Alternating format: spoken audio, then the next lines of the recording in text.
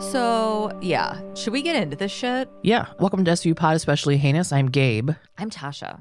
We are on Season 6, Episode 12, Identity.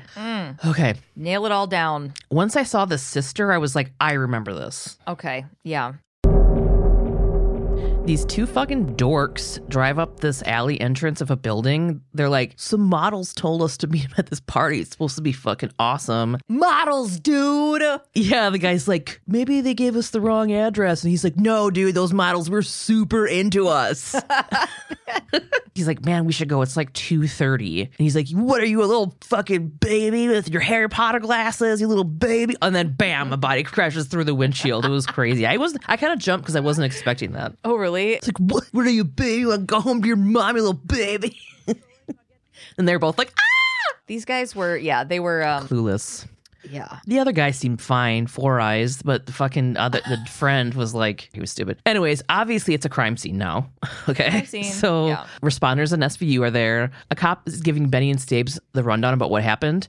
There are no windows on the side of the building that the guys were parked on, so the body may have fallen from the roof. Well, it did fall from the roof. Benson thinks maybe the victim got a sex worker who rolled him because dude fell through the car window with his pants down. No mention of dongs. There's like hardly any missing dongs in this season. Do you remember any? Episode. So many missing dicks in every other episode. I consider this half a missing dick. Is that a stretch? It is. I'm trying to think of a stretch joke with a dick, but it's... I know. I'm reaching for half a missing dick. All right, so Coroner Warner's on the scene. She hands over evidence bags. One contains $2,000. Coroner Warner says $2K in all 50s, not quite fat enough to cushion the fall. If a sex worker was rolling a dude, they would not have left $2K behind. Right.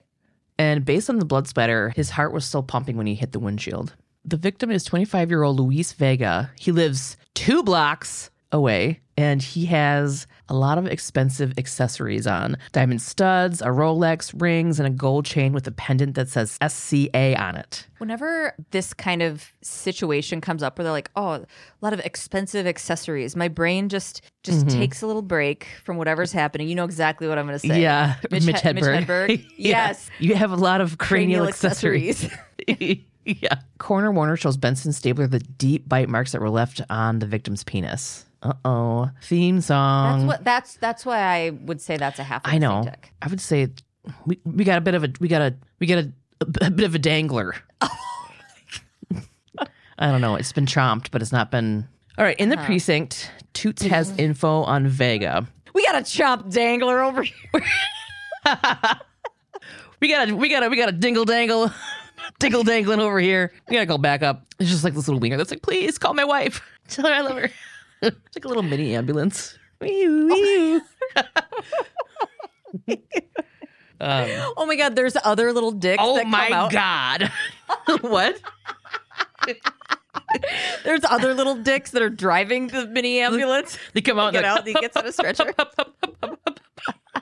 Toots calls Vega a bug that got scraped off the windshield. Chill. Anyways, he had a few theft and burglary charges in the system. Cragen wants to know about the, quote, bling. He actually says bling, and I hated it. Toots says the letter SCA on the diamond pendant he had is initials of a gang. Stone Cold Steve Austin. I mean, Stone Cold Assassins. So maybe Vega wanted out of the gang and one of the gang girls fucked him over because, as Toots says, blood in, blood out, which is a great movie, by the way. Munch suddenly remembers that Luis Vega was a rapist in a case he had, but the victim, he did that thing we're always afraid we're going to do. Yeah, he did. He's like, with the victim, Claudia Hernandez. Like, I swear he used the TH. I'm like... He said it so authentically, ? But then immediately was like, oh yeah, Claudia. Blah, blah. He was, yeah. So she was an 18-year-old girl. She recanted before he could get convicted. They need to see if Claudia was who was on the Isle of Arufa with Luis before he died. I only did it like once because I'm like, I'm not doing it. There's too much roof talk. I'm not gonna just milk I did it too. Okay. As I was typing it, I'm like, I might even skip my thing because I know Gabe's gonna do it too. Every time they say roof now because you brought it back, I'm like, you mean the island of Arufa? Over at Nettie's Fruit Market, Munch and Toots visit Claudia. She works there. They bring up the charges, but she tells our dudes, I fucking dropped those charges. And Toots says, yeah, well, somebody dropped Vega off the island of Arufa last night. Oh, I did it right away. She's like, guys, I don't fuck with him or the gang that you didn't even bring up. So it's weird that I'm even saying that. So they're like, we got to talk more, sweetie. She literally brings up this gang. She's like, I don't know about any gang. And they're like, we didn't say anything about a gang. Come here and talk to us. Yeah. She's like, fuck, damn it. So they walk and talk. She tells him that she didn't make it through the initiation. So she was never even a part of the gang. And explains how she was being initiated. It was called Lady's Choice. And she decided to roll the dice. She literally rolled dice. Whatever number you roll is the number of gang members you have to have sex with. She rolled a fucking 11. And she only made it through 3. The way she said it, she's like, I only made it through 3. Which is like, God, that fucking sucks. Vega was lined up to be the 4th, so he was pissed. He followed her home that night and raped her in her apartment stairwell. But she dropped the charges because she would rather drop the charges than be killed. And they're like, oh, man, sorry that happened to you. She's like, newsflash, dude. I'm not the only Ruby that he raped. At the time, I was like, that must be what they call the female gang members, rubies. They do. Benny and Stabes go find a couple of rubies crushing some arcade pinball. And Stabler tells the girls he's sorry about the loss of Vega, and they immediately deny being in a gang. Benson points out that one has SCA on her terrible nail art. Okay, based on the rest of her look, would never be what she would wear. The blend of her lip liner was perfect. Okay, she had an amazing lip liner that ombre'd into the center of her lip. Those nails looked like a pep rally poster at a high school homecoming assembly. They were awful. Yeah. I took a picture. I will be posting it. No. Anyway, look at your nails. SCA. She's like, geez, you got me. All right, we were part of a gang. Stabler says the men abuse them, and the girls say that, no, we're taken care of. Comparatively to their home life, it's better, which is fucking sad. So one of these girls lets them know that she's 16. Luis was 25. And so the detectives ask if he raped her. Stabler appeals to her by saying, whoever killed Vega was defending herself. You guys need to protect yourselves too by helping us, right? This lets their guard down. They tell them that a sister from the gang didn't kill Vega. It was a girl who is deaf, mute, and experiencing homelessness. They call her, quote, crazy ass, but not ugly. And say everyone knew that Vega liked to mess with this girl. The roof he fell from was where the girl had been sleeping. So Stabler asks them where they can find her. Benny and Stabes head to St. Anne's homeless shelter to ask Sister Peg if she knows anything. She's like, sure, Jan, 70,000 people in the city are displaced. I totally know her. Eye roll. Benson describes the girl a little bit. They're like, she's young, hearing impaired, she's pretty. And Sister Peg, who we adore, before giving them an answer, questions their motives because I love how she protects people. That's her number one. Stabler tells Peg why they're looking for her, and Peg immediately just grabs a bag and starts heading out the door and says, you're not going to find Katie without me, and I know ASL, so let's go. Of course you do, Sister Peg. Of course you do. Later, they find Katie. She's teamed up with another woman experiencing homelessness. Her name is Betty. Katie is 50 blocks from where she normally sleeps, so they kind of think she must know she's in danger. So they come up to her. Peg tells her that they're here to help, but Katie tries to run. Betty actually does run away. Katie can lip read, so they show her a pic of Luis and ask her about their history. Katie tells them that she didn't sleep on the roof. She slept at Grand Central Station last night. Stabler's like, who said anything about last night or a roof? What?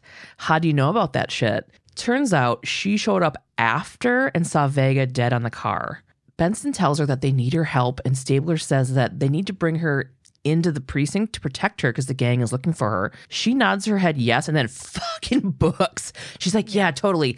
Psych. And like fucking runs. And Sister Peg's like, just let her go. I'll work on her and get her in there. Because there's no way she's going to talk to them. No. Fucking Sister Peg. I love her so much. Okay. So Benson and Stabler go off to find Betty. She tells them that Katie reads her lips and Katie writes her notes, and that's how they communicate. And Betty says Katie hasn't told her anything about Vega. They start to go through her shopping carts, and she's like, whoa, no. Vega pays us $50 for the stuff in the cart. Remember how they had found $2,000 of $50 bills on Vega when he died? Yeah. It was for this shit. He was like buying this stuff. Benson and Stabler pooled their money together and give her like $62 Yeah. in exchange for the bags in the shopping cart. They are full of old mail, bills, and info that could be totally used for identity theft.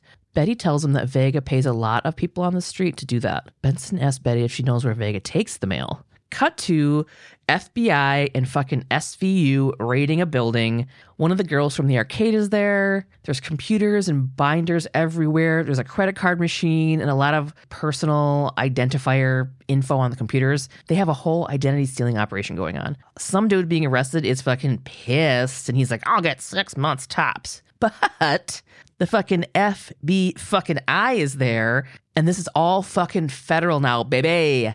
Mail fraud, ongoing conspiracy, they're totally fucked. Federal. Stabler tells the arcade girl she can get off the hook if she tells him anything that can get the dogs called off Katie. And of course, she ain't saying shit. Haven't you seen her nails? Hello. She's in. At the precinct, Benny, Staves, and Cragen do a little walk and talk. Cragen's like, why the fuck didn't any of the victims notice their shit was stolen? Turns out they didn't know about it because the gang would file a change of address and then send the credit card statements and bills and stuff to a random address. They would only find out that their credit was in the shitter when they were applying for like a home loan or something else, which would never happen now. But Right. No, people would get like immediately notified. they walk into the squad room and Sister Peg is in there. She's fucking crying, which breaks my heart. She's so upset because she had told Katie she'd be safe at her shelter. Sister Peg left the room for just a fucking second, and some guy ran into the shelter and slit Katie's throat. Ugh, anyway, she's sad, and I don't like Sister Peg being sad. She really killed the scene, though. Mm-hmm. Yeah, I believed her. I wanted to hold her. Yeah.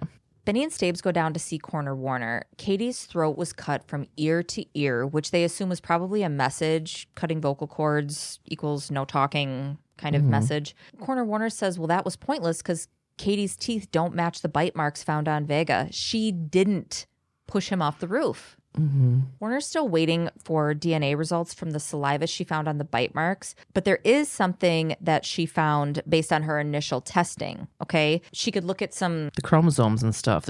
Yeah. The dick biter had XY chromosomes. They say it was a man, but... We all know. I mean, even then, like, I didn't know what the episode was about yet. And she was like, a dude did it. And I was like, well, they say it was a man, but you know how they are back then about trans people and shit. So I'm going to hold off till we know more.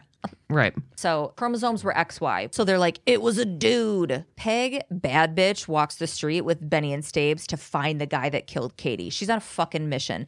So they walk by this group of people hanging out. She's like, there's that fucking Sheehan Orlando Bloom looking motherfucker.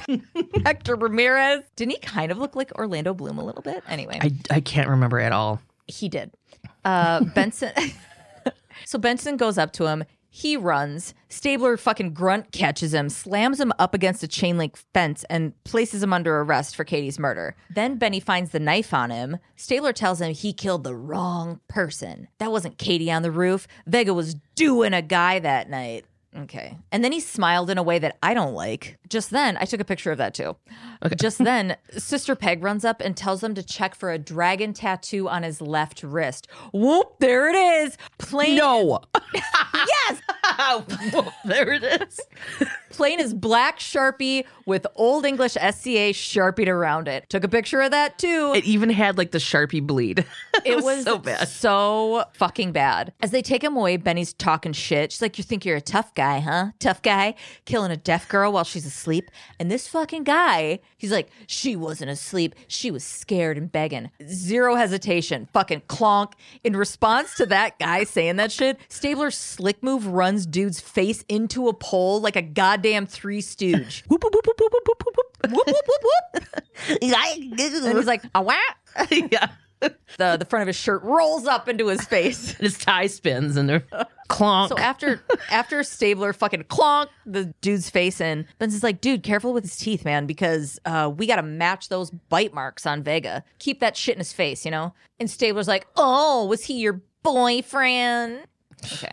If we knew that Stabler wasn't so transphobic and like not on the right side of history at this point, I'd be like, oh yeah, he's just pushing his homophobic buttons. But that's not what he's doing. Mm-hmm. He's like, gross. Were you gay? Sister Peg jumps in and calls Hector a fucking liar. She's like, she wasn't begging. Katie couldn't speak, dude. And Hector says, well, Katie was mouthing, wasn't me. And she kept making a hand signal. So they uncuff him so he can show them the signal. And Peg knows it. It's the sign for graffiti. Mm-hmm. Stabes and Toots go find, I guess, where the graffiti in New York is. It's on the island of Arufa. There it is. There's the graffiti. That's where they do it. That's where they do it. All the graffiti. Toots says that Katie didn't get there after the attack. She was there during. She was trying to tell Hector who else was on the roof. Somebody was there spray painting. They find some fresh tags, and Toots takes pictures. Sorry. They find some fresh art, some new art, stuff that's not faded, clearly just done. So Toots starts taking pictures of it. There's a signature on it, SYK. So they speculate on what happened. A rival gang member was up there tagging Vega's turf. So Vega tried to make the other guy his bitch. Dude was like, no. No, chomp. No, chomp, clonk, car, those models. Ow! So this person who Vega's like, no, you're my bitch now. Put my dick in your mouth. And he was like, no. And bit Vega's dick and shoved him off the roof. This is their theory right now. Mm-hmm. They need to identify that tag. Okay. So the art was that big S that we all drew on our notebooks when we were in school. But it said B22B. Mm-hmm. That's got to mean something. And then the signature on the tag was SYK. Hold your horses, because we'll all get there. So now Benny and Stabes are with Anti-Graffiti Task Force guy. The B22B tag is for Born to be Bad. It's not like a gang. It's a writing crew of like rich private school kids from the Upper East Side. Really? You mean hardcore gang dudes didn't come up with Born to be Bad? SYK equals sick, but in this case, it's for SYKO, psycho, and they already have this kid categorized. They know who he is. It's a kid named Logan Stanton. So now we're at the Hanover Day School. Welcome to the Hanover Day School, where tuition is more than you make in a year. Munch and Toots are doing a little walk and talk with Logan. Home of the Born to be Bad Trust Fund, boys. Boys. He said the whole graffiti thing was just a phase and he's over it. Toots asks him why he went with the tag name Psycho. Logan says that his therapist said it was a desperate cry for attention and he got over it because he did 100 hours of community service and he's like, that kind of did the trick. They get to his locker. Some bearded dude is going through it and finds spray paint. Ooh. Toots tells Logan he has to tell them what happened on that roof. On that sandy, beautiful, tropical, blue skies, bluer water, pomegranates, coconut cocktails, island of Arufa. So now we're at the precinct and Logan is being questioned by Benny and Stabes and he is fucking pissed. Logan says, I don't know how to dumb this down anymore for you guys. It wasn't me. He says someone ripped off his tag and Stabler's like, sure, Jan, someone climbed all the way up there to hand you the credit. Which is actually... Why would they do that? Exactly, which is kind of true. Yeah, it is. Logan says, people just like screwing with me. Story of my life. Oh. Mom. I mean, I do end up feeling like compassion for him. At this moment, though, we're like, oh, you little fucking fuck. Yeah. Benny and Stabes keep pushing him to tell them what happened up there, but he just keeps getting more and more mad and keeps saying it wasn't him. He was home in his bed. And Stabler says, so we should talk to your parents. And he's like, how would they know where I was? They don't give a crap about me. He gets up and runs to the double-sided glass, whatever, and starts banging on it and asking for help to get him out of there. On the other side of the glass in Cragen's greenhouse, he's tending to his prize-winning orchids and is wearing a cute little apron and a straw hat with a big bow on it that is secured under his chin. He wipes his brow and gets a cute little amount of dirt on his forehead. He longingly looks out the window and smiles a little, excited for the orchid competition. He hopes he wins. Have we done a greenhouse one before? Yeah, yeah. Fuck, did I do orchids? Prize-winning something was described. Oh my God. Yeah. But you know what? Maybe he's just back in there. Orchids take a lot of care. So. They do. And it's not a hobby you can just get into once. Yeah. Anyways, Dr. Hendricks is there on the other side of the glass. Cragen asks her what she thinks. She thinks Logan is paranoid and unstable. Why is he in there without a parent? And Cragen goes, he's like, they're on their way. She used to be a cop. She's not stupid and calls Cragen out for trying to get a confession out of an emotionally disturbed minor without an advocate in his corner. Which is gross. Yeah. Toots comes in. The parents are there. Cragen wants to talk to them in his office first to see what they say about Logan's whereabouts before they go into the interview room. And Hendricks is like, get him in the room with their fucking kid. Yeah. He's like, yeah, totally. I'm just going to like chat him up for a minute. And she's like, oh my God, I know all these fucking tricks you're doing. Right. In Cragen's office, the Stantons are there with Logan's twin sister, Lindsay. She looks exactly like Logan. It's because it's the same actor in a wig. Yeah. I know. Yeah. Oh, okay. Yeah. They're played by the same kid. And like a wig and some lip gloss. Yeah. She says that Logan was home. She saw him when she went to turn his TV off in the middle of the night because it's always blaring. She remembers that it was exactly at 2:34. She was like, 2, 3, 4, all right in a row. She turned it off and he threw a book at her and called her a butt face. And the music is all swelly. This is where I was like, I fucking remember this episode, kind of. Mr. Stanton says it's okay to get a DNA swab from Logan and tells Cragen that their lawyer doesn't want Logan to talk to them anymore. Later in the precinct, Hendricks walks in asking about Logan's DNA sample that came back. Staves tells her Logan's DNA is a match to the saliva from Vega's bite marks. This puts him on the roof that night. Hendricks sighs and just goes, ugh.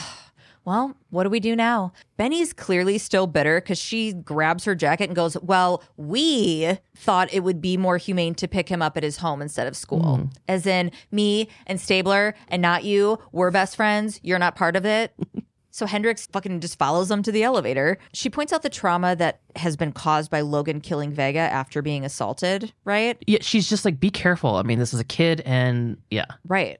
And this kid clearly has been through something traumatic. She gives them the facts, right? The number of boys that don't report rape is staggeringly high. And if he's gay, he may believe that he somehow brought the attack on himself. Not true. This is all shit you have to consider and be mindful of for the mental health of this kid. So she asks if she can come with them. I mean, she kind of asks. She says it as she shoves her way onto the elevator. And they're both like, let's go. I don't know sitcom transition music except for Seinfeld, and that's not. No, I don't know. No, I don't know. At the Stanton residence, the detectives tell the Stantons about having to arrest their son and what happened, and Dad's immediately yelling for Logan, like the dad "you're in trouble" yell. He's like, Logan, get down here. Yeah. Benson also tacks on that Logan's twin Lindsay lied for him too. So fucking both those kids are in trouble. Logan comes down from his room and his dad tells him he's got to tell the detectives the truth. They're here to help you. You sure about that? Logan's confused and super adamant that he didn't do it.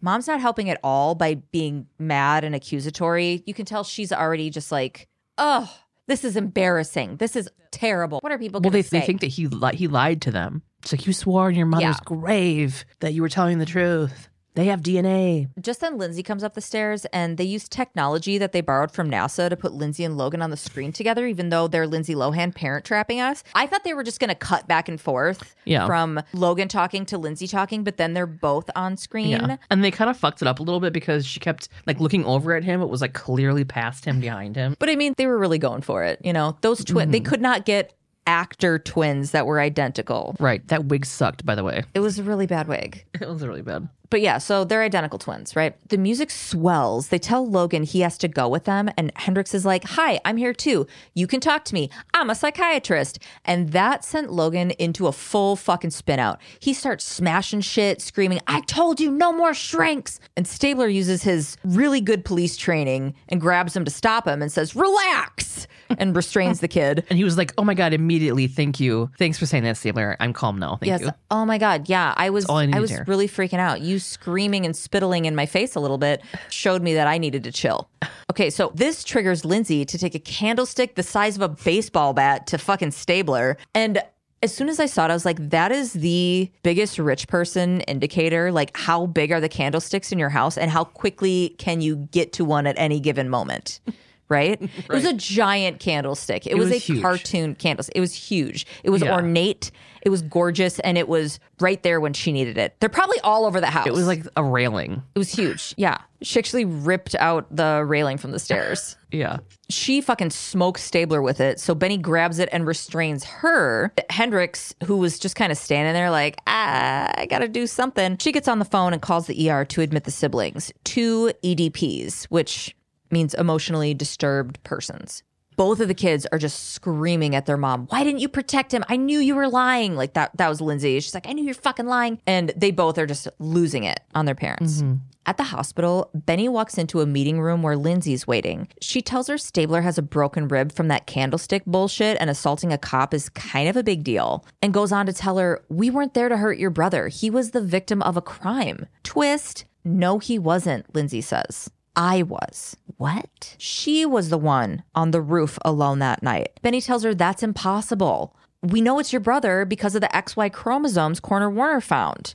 And then I'm going, is Lindsay trans? That would be modern day Benny's first question, right? But at this point, it's, but that was boy DNA and you're wearing ballet flats and a cardigan, so that's not you. I like how she was like, you got a pretty strong swing. I'm like, stop it. Stop it. Stop it. If you're foreshadowing and that's how you choose to foreshadow, you guys. Before Benny can tell Lindsay the reason that that's impossible, she doesn't say, oh, that was boy DNA. You know, she was just like, no, that's impossible. It could not have been you. And before she can give the reason why, Lindsay tells her the whole story. She was mad that the writing crew won't let girls in. So she went to tag so they would let her join. She's like, I'm going to do a really fucking awesome tag and they're going to let me in. Especially in like a difficult spot too. He's like, they can't say no to this crazy spot. Yeah. She didn't get to finish her tag, which she wanted to look like her brother's. So like her signature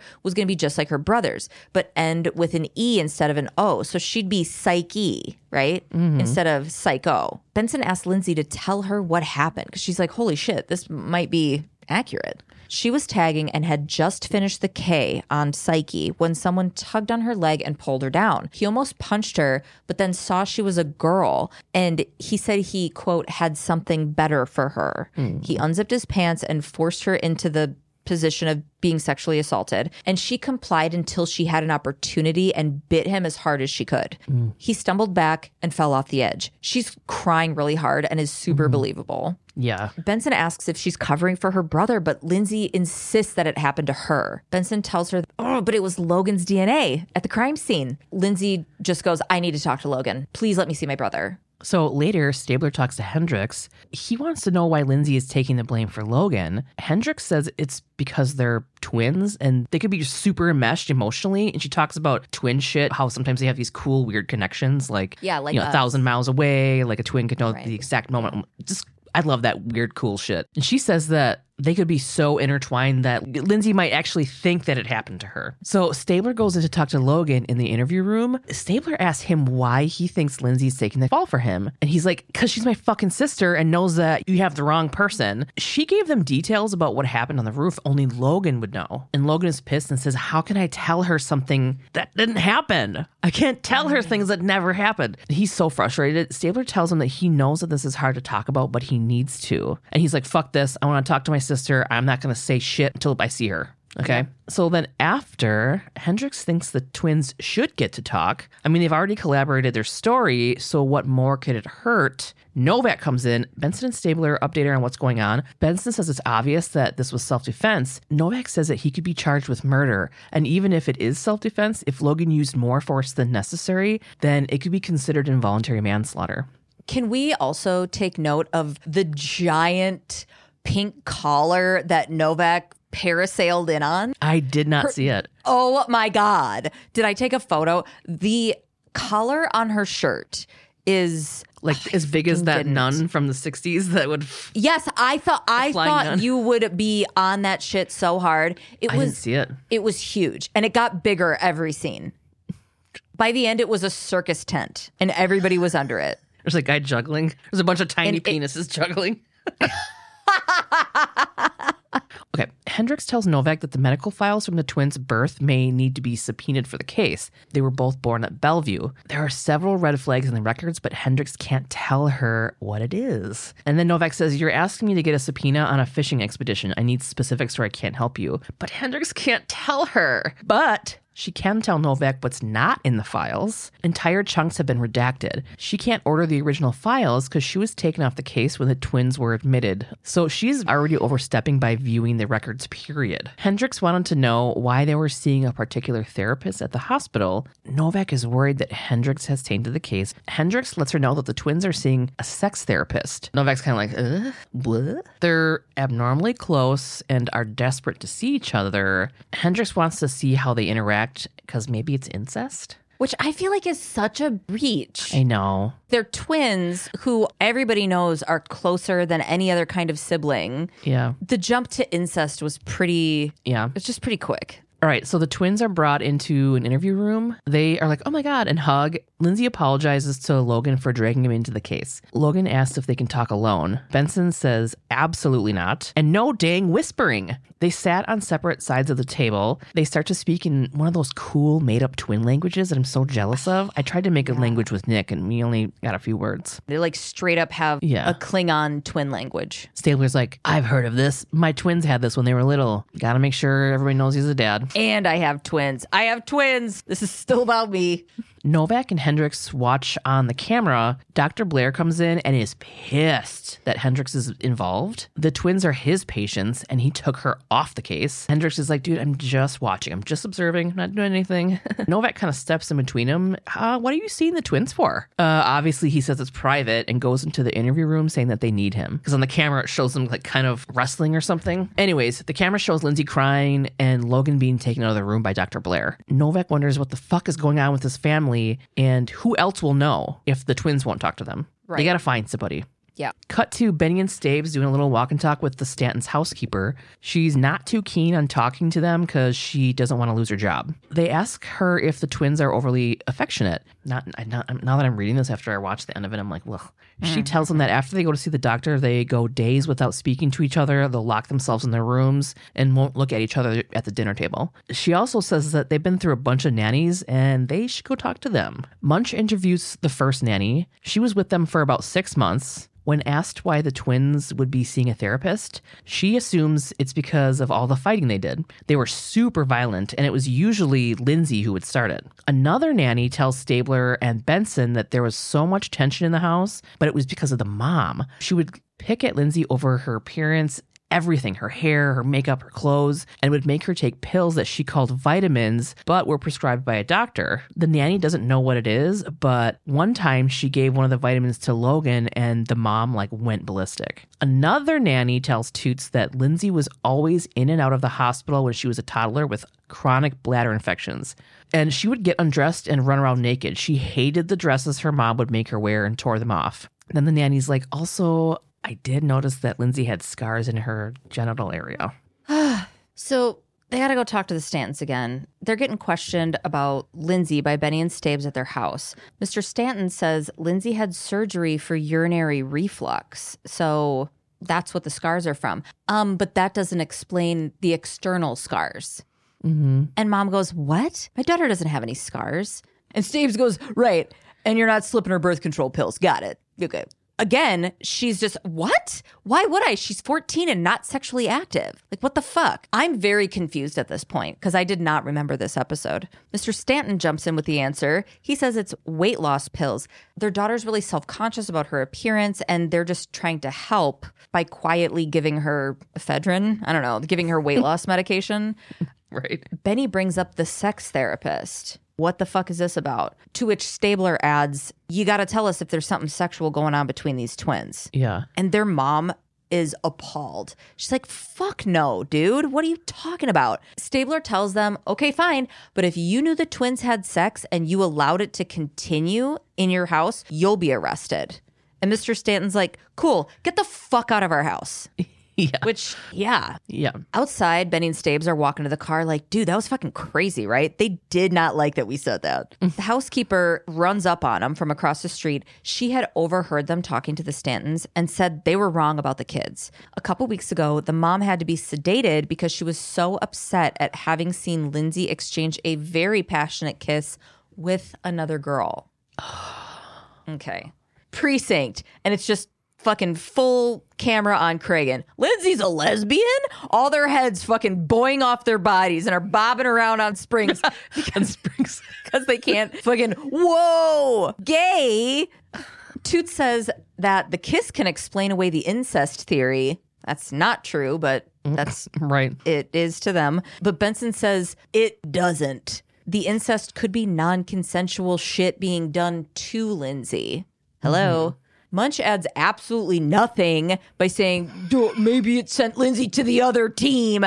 Duh. Shut up. Shut the fuck up. Get in the walls. Every time I'm like, yeah, Munch, you're fucking awesome. Let's just fucking fold you in. Fold in the cheese. Fold in the Munch. Fold in the mouse. Just fold it in. He fucking goes and says some shit like this. Maybe it sent Lindsay to go. Sex crimes. Hendrix shows up and she's like, dudes, it wasn't Logan on the roof. It was Lindsay. What? The twins were born, and 6 months later, Lindsay's birth certificate was reissued. Hendrix had no right to look at that, she said, but she pulled the record anyway. Lindsay was born genetically male, like not intersex, which is also totally fucked when they just pick one, you know? Yeah. But she was, it was twin boys. Yeah. And they're like, what? I really reined myself in for the rest of the episode, just wanting to go down fucking rabbit holes with you, just holding hands and shitting on fucking everything. Actual pooping on everything with you. Bitch, just wait till we get to this chaser. Just covered in feces.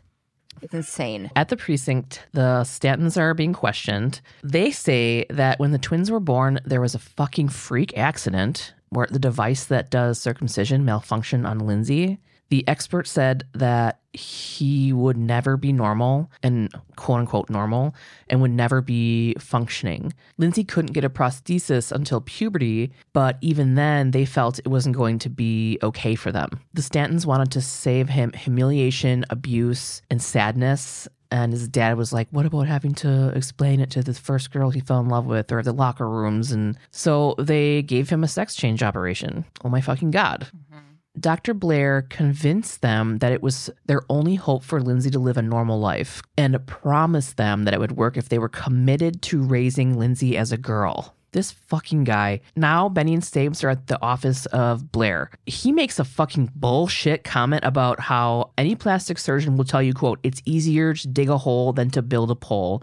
Jesus fucking Christ. Lindsay had to have 3 surgeries and had to start hormones when she hit puberty to develop hips and breasts and more, quote, feminine features. He keeps referring to this as an experiment, which fucks me up. He says Lindsay has to be treated like a girl and look like a girl and be taught to act like a girl. Your experiment didn't work, dude. No, it did not. But Blair disagrees. Benson tells him that Lindsay is fucking miserable, but he says, what 14-year-old girl isn't?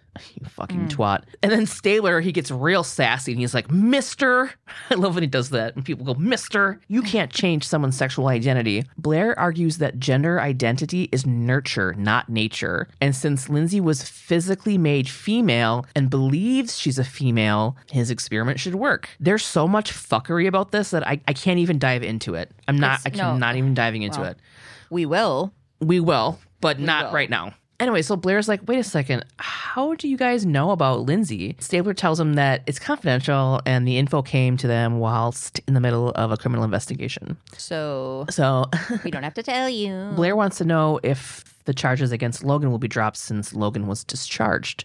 Novak is going to have to question Lindsay. That's probably going to make Lindsay have some questions. So Blair says that it's imperative that Lindsay never find out that she was born a boy. And Stabler's like, you don't think this is going to come out now? Blair says he won't allow it and insists on being present when Novak speaks with Lindsay. So now we got Novak, Lindsay, and Blair. Lindsay tells Novak what happened on the roof. And then Novak decides it was self-defense and she's not going to press charges. Lindsay goes to sign the statement, but stops and then says, I don't understand. Blair tells her to just sign the statement and let's get everything behind her. But Lindsay wants to know why they thought Logan had to have done it. Dr. Blair says, it's very complicated. And then she cuts him off and yells, stop it. She wants to know why they were so sure Logan did it and says that she feels like she's going fucking crazy. Hendricks comes in and wants to talk to Blair and he tells her no and asks her to leave. But Lindsay knows Hendricks knows something. And then Hendricks tells Blair that he needs to tell Lindsay. Blair fucking is like, the only thing I need to do is report your ass to the medical review board. Shut up. Lindsay begs Hendricks to tell her what's going on. So fucking Hendricks just tells her. She's like, you were born a boy. Hendricks tells her about the accident when she was a baby. And then Lindsay says, I knew I never felt right. I always felt like a fucking freak. Why didn't you tell me? Why didn't anybody tell me? And Dr. Blair is telling Lindsay that they can't go backwards now and that she's a perfectly normal girl. He didn't tell her for her own good. And Lindsay's like, what's my fucking name? What was my name? Hendricks says it was Lucas. And then Blair tells Hendricks that she's fucking finished, which she is. I mean, she is. But I'm also like, oh, yeah. At the same time, you know?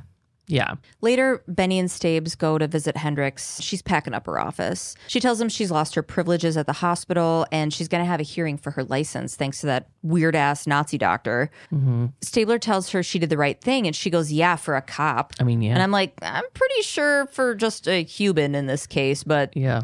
Single tomato, songle tomato. single tomato, songle tomato. Oh, dumb. Single songle.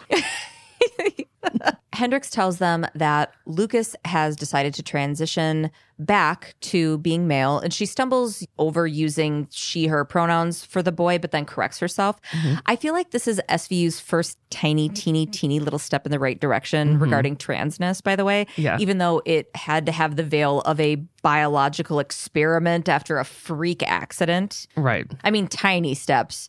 One picnic ant taking one of their tiny steps forward.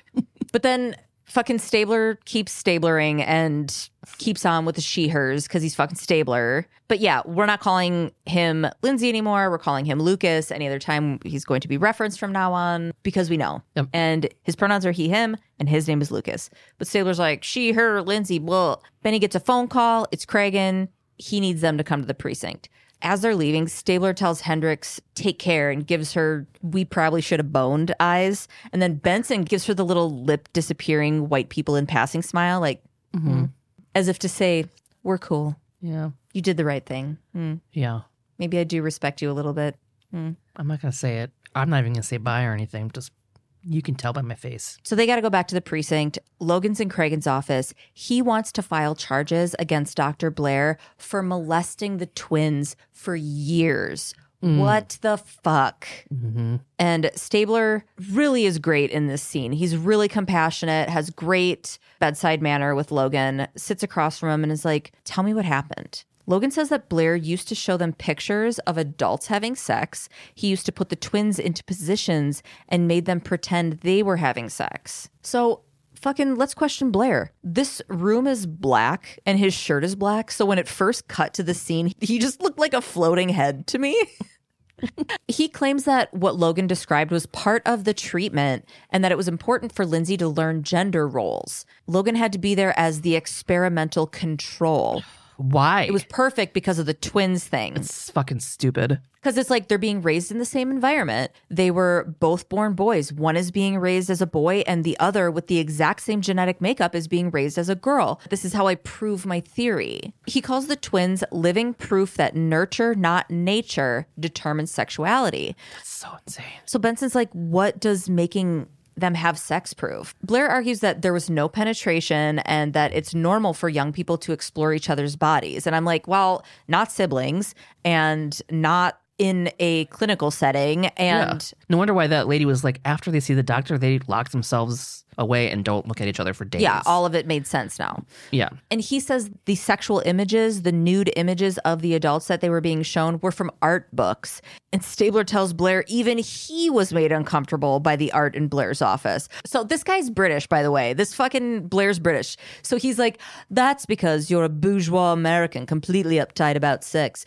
It's what screws up your children and turns them into sex offenders. I didn't say that with a British accent. I said it like Stewie from Family Guy. Turns them into sex offenders. Fat man.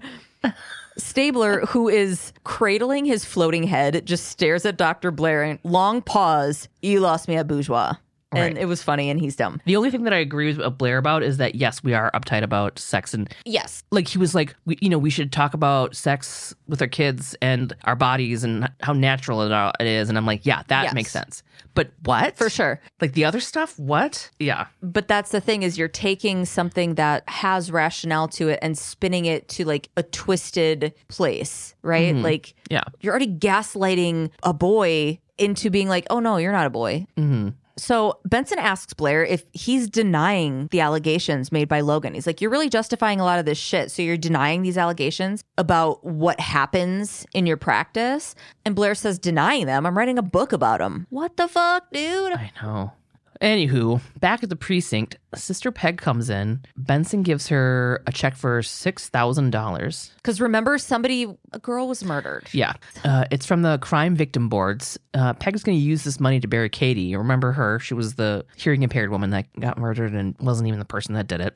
Novak comes in. Blair made bail after sitting in jail for 3 days due to a, quote, clerical error caused by one of Novak's friends. You know, when they use the system to... But, like, it's a TV show, so we're like, fuck yeah, you broke the rules. We like it. It's like, is she friends with Kathy's cousin?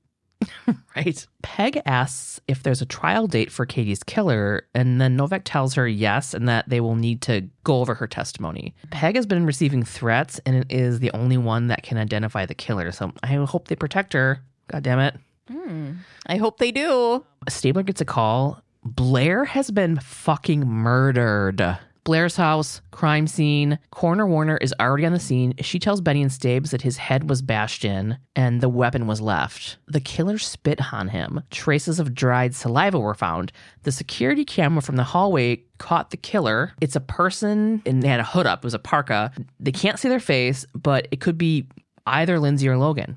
In the precinct, Novak wants to know which of the twins killed Blair, and also that they let her know that Lindsay goes by Luke now. They both say that they went to a double feature together during the time of the murder. They even have ticket stubs to prove it. And Usher noticed the twins in matching parkas, and that one twin left during the movie, but he had no idea which one because they're fucking identical twins. DNA from the case is going to match both of them since Luke stopped taking the hormones 5 days ago, which coincidentally is the perfect amount of time for it to be out of his system. There won't be a marker in the saliva to distinguish if it was him or Logan. They made the perfect crime. Benson wonders if they can charge both twins, and Novak says it's not possible because them each having the exact same DNA will cause reasonable doubt. Yep. So they need to get one of them to flip. Stabler's like, that's not going to happen. They're too close. Then the twins are shown leaning on two sides of the same wall. They're wearing the exact same thing, but you can only tell the difference because one of them has their hair spiked now. Yeah. That's it. Toyota. Great episode. Fucking Toyota. It was a really good episode. Yeah. I don't even want to say it was a good episode because... I mean, it was just like... I'm going to tell you a story here. Okay. All right. This fucking episode seems so wild and so far-fetched, and there's no way it could be real in real life unless this was completely true, which it is. Janet and Ron Reimer became parents when Janet gave birth to identical twin boys on August 22nd, 1965 in Winnipeg, Manitoba, Canada. The oldest was named Bruce, and the younger twin was Brian. When they were 6 months old, the boys were diagnosed with phimosis. It's just a condition where the foreskin can't be pulled back on the penis. There's trouble urinating. It usually either resolves itself or isn't a big problem, but they were referred for circumcision. The doctor used electrocauterization for the procedure. Usually they would just use a scalpel, but this doctor decided to use something different. Things didn't go smoothly, and Bruce's penis was basically burned off. An extremely sad side note is that they decided then to not operate on Brian or continue with the operation on Brian, whose phimosis resolved on its own. This probably wasn't even necessary at all. Oh my God. The Reimers were devastated and wanted their son to just have an opportunity at a normal life. A psychiatrist at the time told them that Bruce would be, quote, unable to consummate marriage or have normal heterosexual relations. He will have to recognize that he is incomplete, physically defective, and that he must live apart. Jesus. So this is the 60s, right? Things have changed, obviously. But like, what a fucked thing to hear as parents. Be like, how can we normalize whatever's going on here? How do we make our kid have the most normal life ever? And they're like, oh, you can't. You're fucked. Everything's fucked. This kid's life is fucked. So they went to specialists, experts, anyone they thought could give them a shred of hope for their son. But the answer was always, there's nothing we can do. Then, in December of 1966, the Reimers saw Dr. John Money interviewed on a Canadian news show. He was a psychologist who was known for his studies in the field of sexual development and gender identity and was considered the leading expert on gender disorders in the U.S. He strongly believed in the theory of gender neutrality, that gender identity is learned from our social surroundings, and was pioneering the optimum gender rearing model in his work with intersex patients. He actually coined the term gender identity and gave language to explain and understand the internal experience of sexuality. He was the one who was like, just because someone has female genitalia or male genitalia, that doesn't determine if they're male or female. Okay. He also coined the term gender role to explain the societal expectations of how men and women behave and interact. This whole thing is actually, again, so sad because he was one of the first to support the reality of the trans experience and support gender affirming surgeries. But the twist that made what he was doing different was so damaging that he basically became a fucking mad scientist. It's like you were so close. So close, but like the amount of damage. Yeah. Because there is stuff that now with trans rights, trans research, the advancement of all of these different things, he brought a lot of this stuff forward, right? Like the godfather of the research of it. Yeah. I mean, he's the one who brought it into the light, into like, hey, modern day science, this is something that needs to be addressed. Our old beliefs are not correct.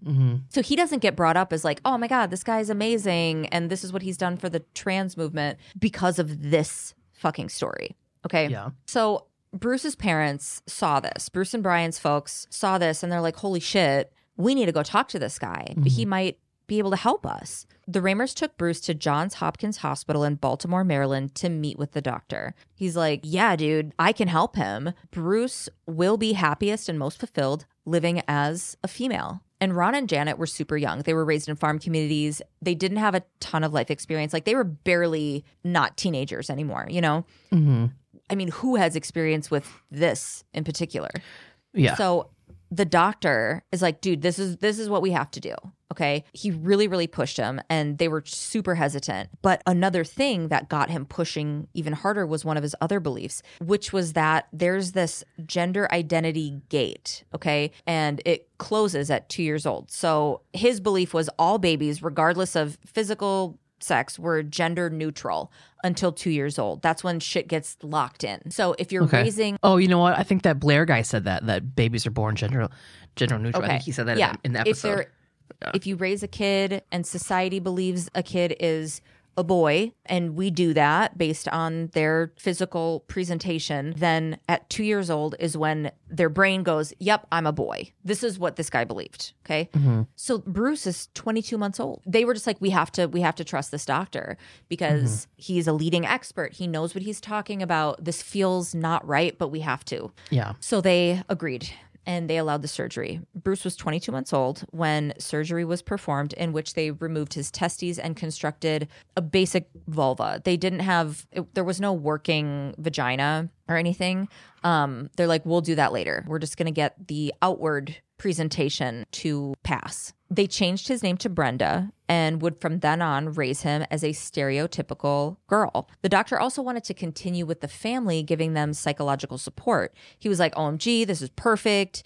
Perfect for my experiment. Right off the bat, the ethics are fucked because not only Does he believe all of this stuff? But these are the perfect conditions for his experiment. He could have never done this before. There's a control. Brian, the twin brother, they shared DNA. They shared their environment, their social development. Everything about how they were being raised was exactly the same, except for Bruce is going to be raised as a girl. This was also the first time that this was being tried with a male-born infant with no other factors other than his injury. Again, I'm talking about the pick one on the intersex spectrum. So they weren't anywhere else on the spectrum as far as they were aware physically. Okay. Money called this the John Joan case and tracked the twins' development, reporting this, quote, success that was being had with Bruce being raised as Brenda. Spoiler alert, only because I refuse to call this person Brenda. After he found out and began living as a male, he changed his name to David. So from now on, I will be calling Bruce David. Okay. As early as 2 years old. So basically immediately after surgery, very short into this sick experiment, David was refusing to wear the dresses that his parents put him in. He was picked on by peers for his masculine traits, the way he walked, the things he enjoyed. Kids at school called him Cave Woman. He told his parents that he felt like a boy. He told his teachers he felt like a boy, all of whom were just like, well, you're a little girl going through a phase, honey. Dr. Money was adamant that keeping the truth from David was the most important aspect of his therapy, and nobody outside the immediate family knew anyway. His twin brother, Brian, didn't even know. Mom and dad, the doctor, I don't know if any random other person knew, but this secret keeping and what was happening with David as he grew and developed eventually led to his mother's suicide attempt and his father's alcoholism. I mean, it destroyed this family. Part of Money's therapy for David was, I'm not kidding, exactly what they talked about in the episode. I mean, they just went down the line of the shit that happened to these twin boys. Money believed that gender identity was partially formed by reproductive behavior and existed in all primates. So they would go to Boston once a year to visit this doctor and to get these therapies. Okay. He called this one thing in particular childhood sexual rehearsal play and believed it was crucial for healthy adult gender identity. Beginning at 6 years old, Money would have the twins do exactly that. He would put them in sexual positions, Brian in the male position and David in the female position, and have them act it out. Brian had recalled photos being taken at least one time during these sessions. The doctor would also have them look at nude photos of children, of adults having sex. He was also very demanding of the children, and when they would hesitate to do what he instructed, he would scream at them. David later recalled the occasion when Money had instructed the twins to inspect each other's genitals and said this, quote, he told me to take my clothes off and I just didn't do it. I just stood there and he screamed now louder than that. I thought he was going to give me a whooping, so I took my clothes off and stood there shaking. David was also being given estrogen, so he started growing breasts as he developed. So these kids, they're like, this is fucked up. We don't want to see this doctor. Fucked up shit is happening. And the parents were like, this is therapy. I mean, they're just being told this is what it is, you know?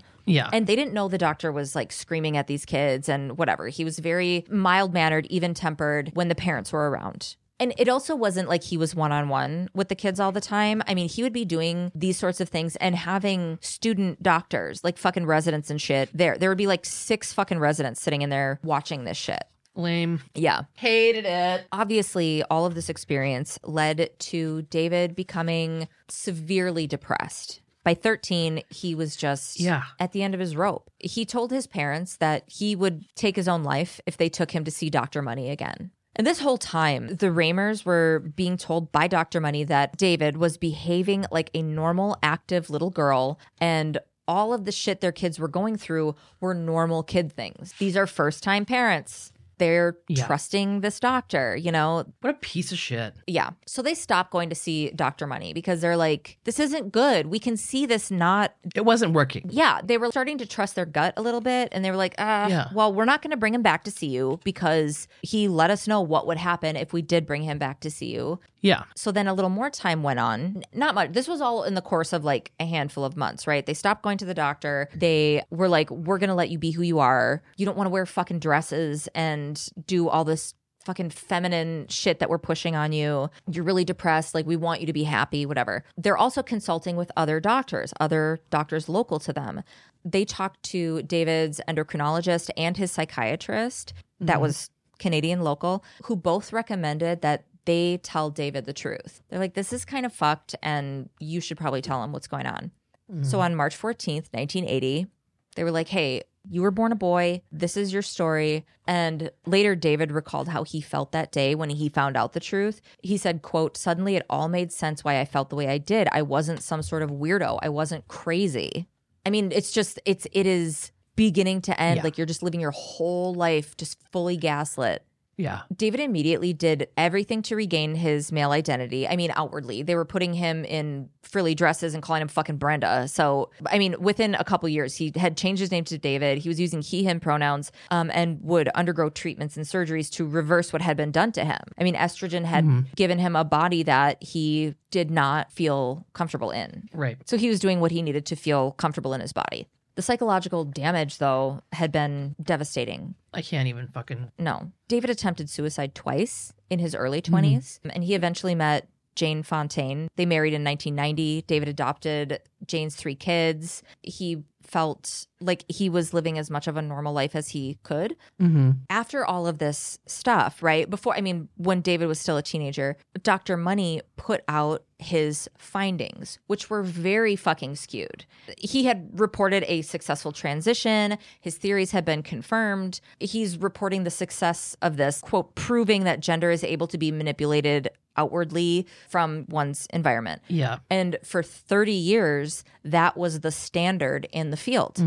It opened up so much other shit. This is the case. I mean, they thought they had solved the nature-nurture argument, and it's nurture. Oh, there's a child born intersex or a child born with both sets of genitalia. It's not hard. You just pick. You just pick because if you raise them as that gender, then that's their gender. Right. Like, this is the proof. David's case was completely anonymous, the John Joan case. But in 1997, when David found out his case had been used in that way in the medical community, this is the standard. This is how we view this.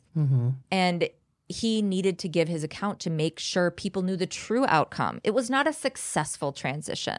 I kind of remember him telling his story on the TV, like being interviewed and stuff. Yeah. First, there was like a report done to dispute Dr. Money's findings from another doctor. I didn't go into all of this, but there was another doctor who was basically Dr. Money's rival and was like, oh my God, yeah, these aren't the true findings. And I'm going to expose this, wrote this paper. And then someone from Rolling Stone wrote an article, which actually like won awards for David's participation in this, just exposing this fucked up thing that happened to him. Yeah. So David went public, blew the shit up, but plenty of damage was already done. Obviously to David and his family, but also to the understanding of gender as a whole. There's just a lot of ripple effects to it. Oh, yeah. Thankfully, because of David and the reports done on his experience, the practice that had become the standard of, yeah, this is no big deal, stopped immediately. That was not commonplace anymore. That was not something that was rooted in science. Yeah. In addition to David having a really extremely difficult relationship with his parents who were victimized as well. Brian, David's twin brother, passed away on July 1st, 2002 after overdosing on antidepressant medication. Brian also struggled immensely because remember, he was also abused in this. Yeah. And on May 4th, 2004, 2 years after his brother died, 2 days after his wife asked for a separation, 38-year-old David ended his own life. Dr. Money died from complications of Parkinson's disease in 2006. He was 84, but he never spoke about it publicly after all of this shit came out. But colleagues of his had said that he was appalled and devastated by what had happened, what David's true experience had been, because his opinion, he did not think that he was causing harm. He's like, I am helping this person so much. But that is also like, how much of that were you convincing yourself of because you wanted so badly to be correct in your theories? I mean, I suspect this kind of shit happens a lot. it's also like you thought that this was okay and you're like, oh, successful findings or whatever. And David's like, dude, I was screaming this whole time that it wasn't. I never once was like, I'm just a little girl doing little girl things. Like he never took to, if we're talking about just the surface of what we consider masculine and feminine, never took to anything feminine at all and was really confused. And it wasn't even close. So the fact that the doctor was like, oh yeah, this was going great was not Yeah, true. but why would they listen to a kid? You know what I mean? know. Yeah. Isn't that stupid? Well, and then when it's a 13-year-old kid being like, I'm going to kill myself if you make me fucking go there, then it's like, oh, 13. And then you straight up have this kid going, I feel like a boy. Can you imagine being the parents being like, I don't know, that's weird that you feel like that. No, I can't. Absolutely bizarre. Just awful. The whole thing just destroyed this whole family. Yeah, I knew about that person. I just didn't know much about the details. That was a good chaser. I mean, it sucked. You know what I mean? Yeah. I didn't know about the story. I mean, maybe it was in the recesses of my mind, but I was watching the episode. I'm going, okay, what am I going to do? The Menendez brothers, because they, when they killed their rich kids, killed their parents, were being abused, had each other's backs, And then I just looked up the synopsis of the rest of it. And I'm like, holy shit. Yeah. So wild. So February 6th, we got season 6, episode 13, Quarry. The body of a young boy is found, and he may be the victim of a pedophile who's about to be executed. They're trying to get it all figured out before the guy dies. Well, thanks so much for listening. Please rate and review us. Email us at svupod@gmail.com. If you want to send us anything, we have a little P.O. Box. P.O. Box 176, DeForest, Wisconsin, 53532. Follow us on all social media, Instagram, TikTok. Everywhere we are, it's at svupod. Get pod merch and more at svupod.com. We got a link to our TeePublic on there. You can just go to TeePublic. We got all kinds of shit. All the designs that you see can be made on mugs or pins or whatever. So scroll down and look through that stuff if you want. You don't have to just get t-shirts. You can have that shit on a fucking pillow. There's all kinds of options. You want to decorate your entire bedroom with our stupid faces? Do it. And then take a picture and send it to us because that'd be fucking hilarious. Oh my God, please. We should have sheets made of our little cartoons. Like the star, just all over it, just for ourselves. I wouldn't want to put anybody else through that. But oh my God, what if we did it with us and a tomato, a cock ring, 2 dicks docking? Mm-hmm. What else do we like? A really full to the brim glass of orange juice, a couple of half beers, a Toyota. Yeah, it's a toy Yoda though. Okay, keep going. I hated that. Sorry. Okay. I'm we're just spitballing. No idea is a bad idea. And you're toy Yoda. And I'm no, we're not friends. You're boo. Join the Facebook group, SVU Pod Elite Squad. We've got a Facebook group chat, Walk and Talk. There's a Facebook group called Single Tomato that listeners just made. They meet every month to talk about a book that they're reading. It's fucking awesome. Hashtag Little Bit Loud for indie pods. If you are an indie pod, use the hashtag so people can find you. And there's some really cool ones that consistently use it. And I recommend you check them out. Join our Patreon. If there's ever a week that you're I need more, there's so much more. It's gross. It's disgusting over gross. There. There's a lot of shit. Also, about some real personal things on there. God damn it. There's a lot that gets shared on there. If we start talking and we're God, that's fucked up. And then we're oh fuck, I forgot we were recording because we're just talking to each other. Yeah, we'll leave it in the Patreon. So yeah, I shouldn't even say that too much because I know hey, if you're somebody that we don't want to hear the shit, you could join the Patreon and hear it because we might be talking shit. I know now that my aunt joined it. Now I'm sorry, Aunt Sarah. I know, which I don't want to. I'm I was balls deep in this dude. Sorry, Aunt Sarah. And then she doesn't care. She probably thinks it's funny. Okay. I'm 400 years old. She doesn't care. Right. I know. Do you, Aunt Sarah, do you care? Do you care, Aunt Sarah? Also, just tell me. And if you do, I'm not going to tell Gabe. Call or text us and leave us your questions, stories, comments. We love to read them. We love to interact with you on there. We might read your stories, read your messages on the Patreon because that's where we share all that extra shit. If you want us to, with your consent, if you want of us course. To, obviously with your consent. Yeah. You can be anonymous. You can whatever. We're not out here fucking doxing people. That would be a great strategy for the listenership. Don't trust us. If you want any advice too, bad advice, give us a question. We'll figure it out together. We can terrible advice. Yeah, call 1-920-345-7005. That's 1-920-345-7005. Thanks so much. Love you, bye. Love you, bye.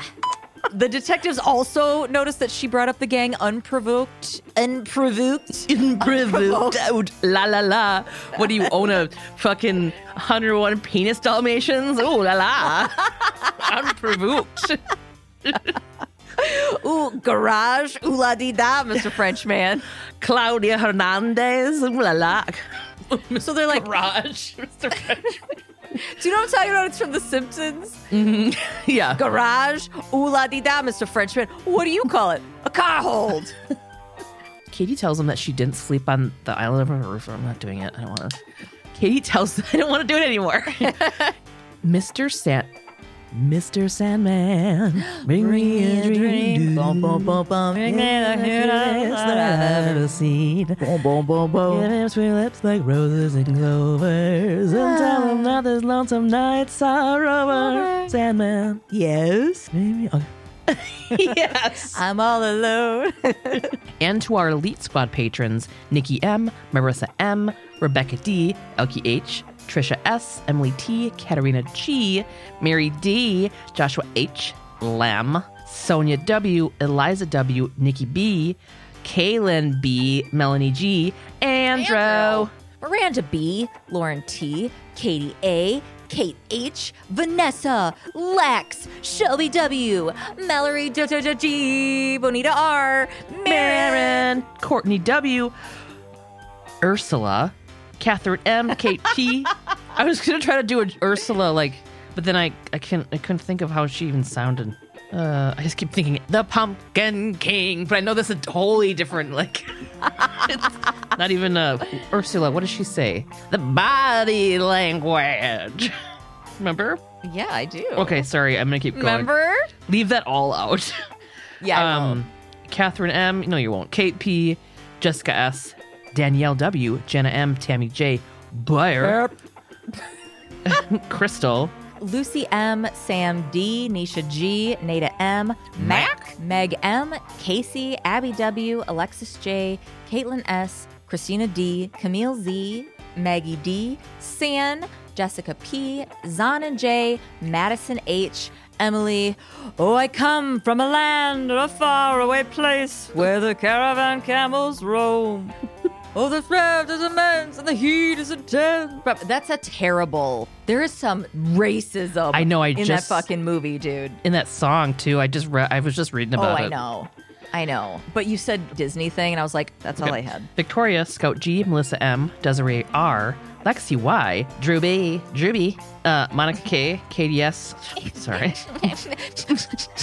Shut up. You're like, we take off in 5, 4, 3, 2, 1.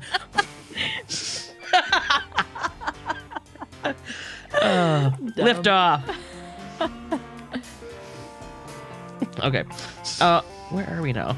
Brenna T, Andrea M, Tosh, Jenna, Al H, Andrea H, Nikki R. Oh my God, as I live and breathe, is that Aunt Sarah? Is that Aunt Sarah over there? Well, I'll be dipped. Emily D, Katie H, Vern, Catherine B, Ariana Grande, Madeline K, and Mallory J. Madeline K and Mallory J. I can't. Thanks so much. We love our patrons. You guys are awesome. There's no way we would still be doing this. There isn't. There really isn't. There's no way. It's so much. It's so much. Is everything. Everything. Yeah, literally. Thank you, you guys. You know what? Thanks. Thanks, y'all. Hey. Thanks. Who'd have thought? Look me in the eye. Who'd have thought? Not me. National treasure, that man. Oh.